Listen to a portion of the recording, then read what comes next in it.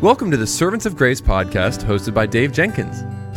Our podcast exists to provide trustworthy expository messages through the Bible and faithful answers to your theology questions. Now, for today's episode, let's join our host, Dave Jenkins. Well, welcome back to the Servants of Grace theology segment. My name is Dave, and I'm the host for this show.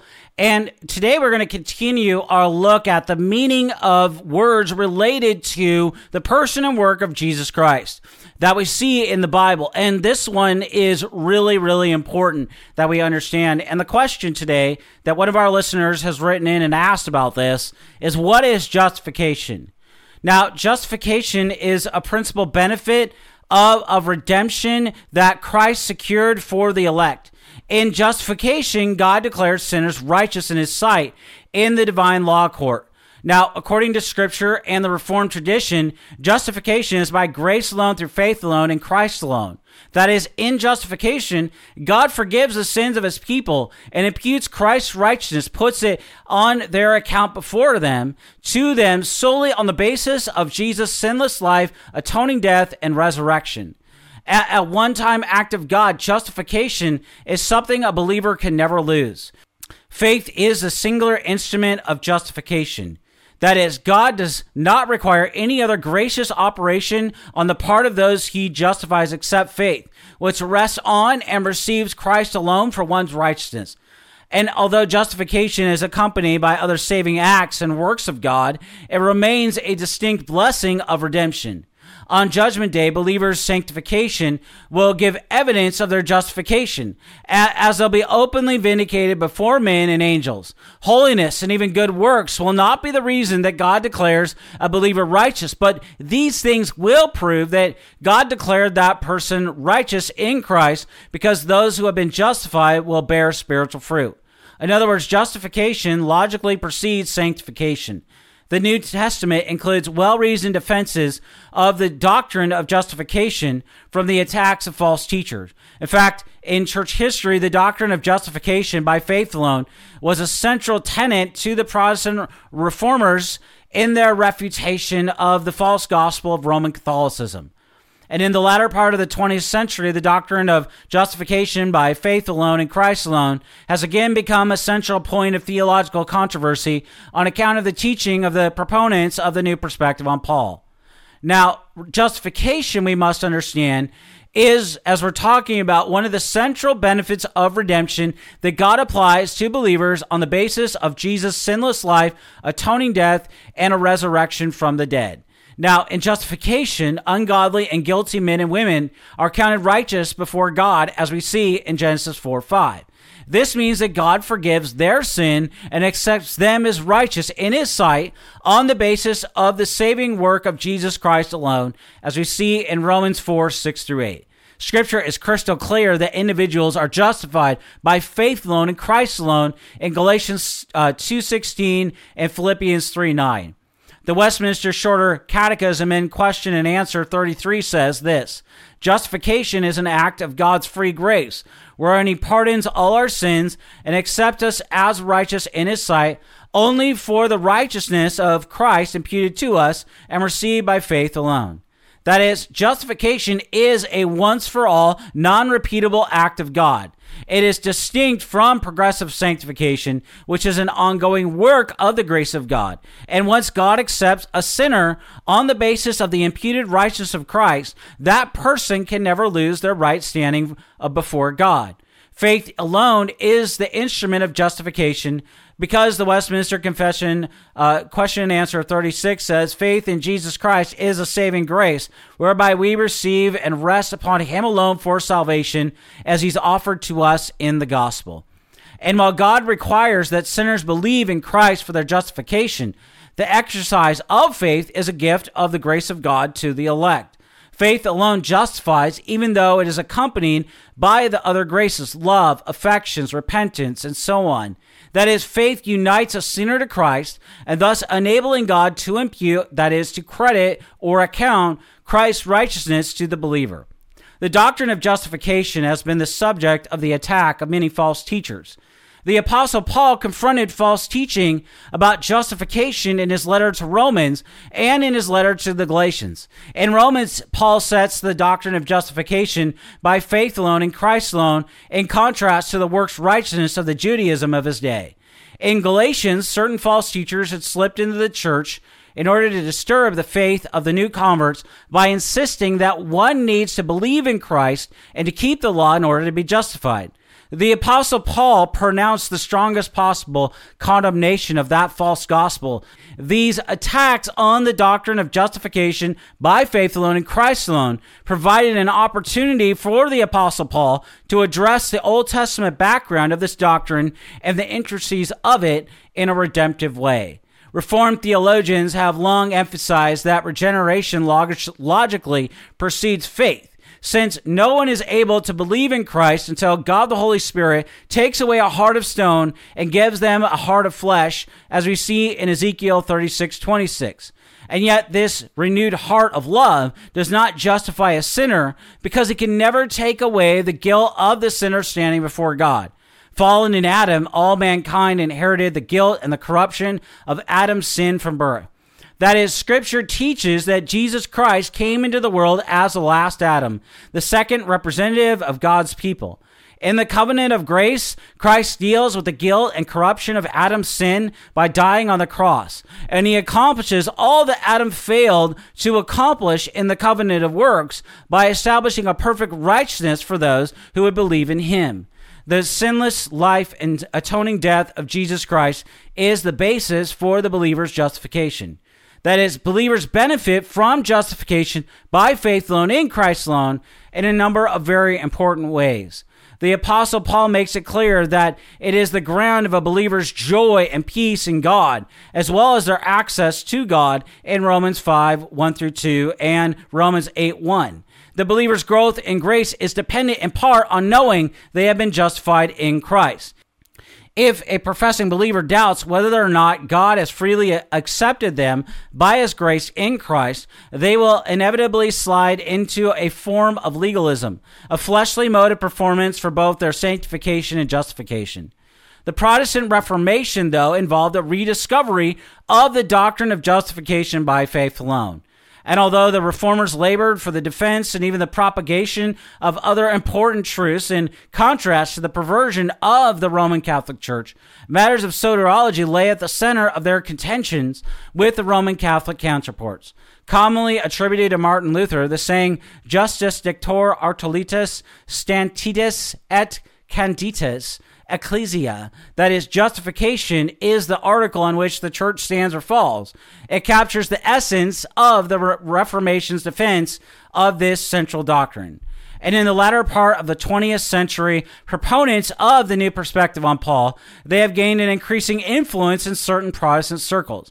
Spearheaded by the writings of men such as E.B. Sanders, James D.G. Dunn, and N.T. Wright, proponents of the new perspective on Paul, they insist that reformers misunderstood Paul's argument in Romans and Galatians. Wright, in particular, has been influential in conservative Protestantism. That is, Wright denies the imputation of Christ's righteousness, insisting that the Apostle Paul was referring to Christ's faithfulness and the impartation of his righteousness to believers. Now, Wright teaches that individuals will be justified on the last day on the basis of their faith in Christ, together with their spirit-wrought good works. An emphasis on the eschatological justification on the basis of works, it runs counter to the biblical teaching about the once-and-for-all nature of justification. And it also denies, most importantly, the biblical teaching about Jesus and his works as the sole basis of the believer's justification.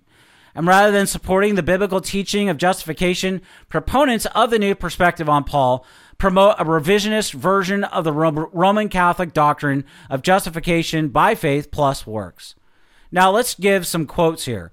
R.C. Sproul, in an article tilting at scarecrows in Table Talk magazine, said this: one of the key terms in the phrase justification by faith is a word by, which signals that faith is the means or the tool that links us to Christ and his benefits. The concept indicates that faith is the instrumental cause of our justification. What is in view in the Protestant formulation is a distinction from the Roman Catholic view of the instrumental cause. Rome declares the sacrament of baptism in the first instance and penance in the second instance to be the instrumental cause of justification. And so the dispute of what instrument is the basis by which we are justified was and remains critical to the classic dispute between Rome and Protestantism. That is, the Protestant view, following Paul's teaching in the New Testament, is that faith is the sole instrument by which we are linked to Christ. Now, God's word, it clearly teaches the doctrine of justification by faith alone in Christ alone.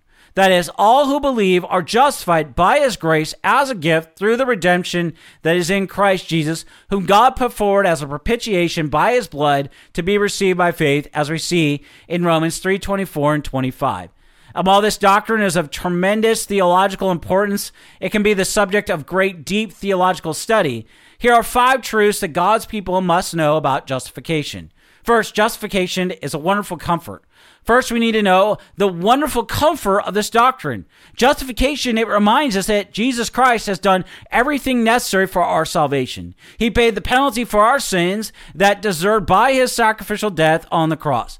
His death satisfied God's justice and turned away his wrath from us. Jesus also lived a perfect life by his righteous obedience to the law of God. Both Christ's satisfaction and his perfect righteousness are imputed to us by grace through faith in Christ alone. And so all believers should take comfort in knowing that the Father took upon us in Christ as we have been as sinless and then as perfect as Jesus is. Second, justification brings supreme blessing. We need to know, secondly, the supreme blessing that God bestows upon us in justification. By grace alone, through faith alone, in Christ alone, we are righteous before God and heirs according to eternal life.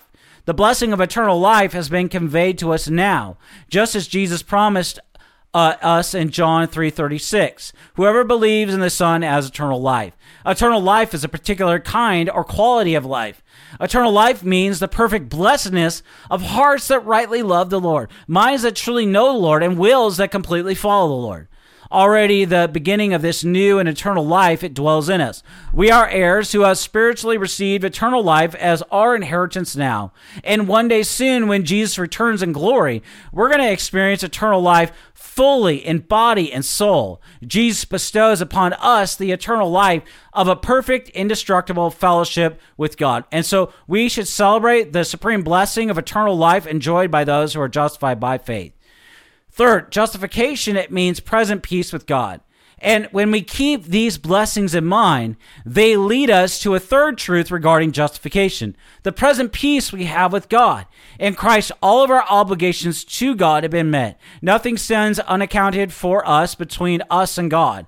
But the reality of this peace can be very hard for a sinner to accept. Caspar Olevianus, one of the authors of the Heidelberg Catechism, wrote, "There is nothing more difficult than to believe the forgiveness of sins. But if we do not believe that we are truly forgiven, we will not believe that we have peace with God." Dr. R.C. Sproul says it is often a difficult thing to accept the grace of God. He continues saying, "Our human arrogance makes us want to atone for our own sins or make it up to God with works of super righteousness. But the fact of the matter is that we cannot make it up to God. We are debtors who cannot pay. That is what justification by faith is all about," R.C. says. And now we cannot find peace with God through our own sacrifices or even on account of our own obedience. And we don't need to try. Christ has made peace through his sacrifice and by his obedience. And so faith calls us to look away from ourselves and to trust in the work of Christ alone. Everything that was between us and God, our sin, our guilt, and our condemnation, has been cleared away by the saving work of Jesus Christ. By faith in Christ, we have peace with God right now, this very moment, as Romans 5:1 says. For the fourth point is justification. It provides future hope. And so what I mean by that is our present peace with God leads us to this fourth truth. We have a future hope, and meaning that we have peace with God now and forever on account of the person and work of Christ. That means that Christians do not need to live in any kind of fear of the future, not when we think about standing before God's final judgment. Justification is God's once and for all declaration that we are righteous in his sight. This decree of God will never be revoked or annulled, and even the final judgment will simply be confirmed and prove the truth of the promise of God, as we see in John 5:24, which says, "Truly, truly, I say to you, whoever hears my word and believes him who sent me has eternal life. He does not come into judgment, but has passed from death to life." And so justification also has given us hope for the future, particularly when it comes to standing before the judgment seat of God. Lastly, the fifth point is justification. It gives eternal glory to God. Everything we have considered thus far leads to the last and the best thing we need to know about the doctrine of justification. It gives eternal glory to God alone. The glory is all God's because he does everything from everlasting to everlasting for our salvation. The Father set his eternal love on his people from all eternity. And out of this eternal love, he sent his Son into the world to save his people from their sins. That is, Jesus Christ willingly came into this world and accomplished our salvation by his life, death, and resurrection. Both the Father and the Son send the Holy Spirit who increase faith in us through his word. Our faith is his gracious gift by which we are justified. The Holy Spirit dwells in us forever, uniting us to Jesus and making us partakers of all the benefits of the person and the work of Christ. The doctrine of justification helps us to glorify the triune God who himself does all that is necessary to make us righteous before himself. May our reflection on this precious doctrine of justification always help us to praise and to glorify our God and our Savior and our King forever and ever. Amen. Well, I want to thank you for listening or watching this episode of the Servants of Grace Theology segment. Until next week, may the Lord richly bless you and keep you.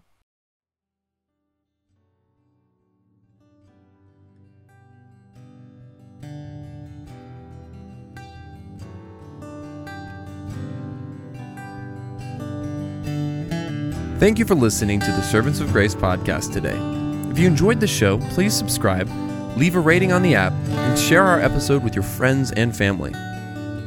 If you'd like to, you can follow us on Instagram at Servants of Grace, on Twitter at Servants of Grace, or by searching Servants of Grace on Facebook. You can also find this podcast on the front page of our website at servantsofgrace.org.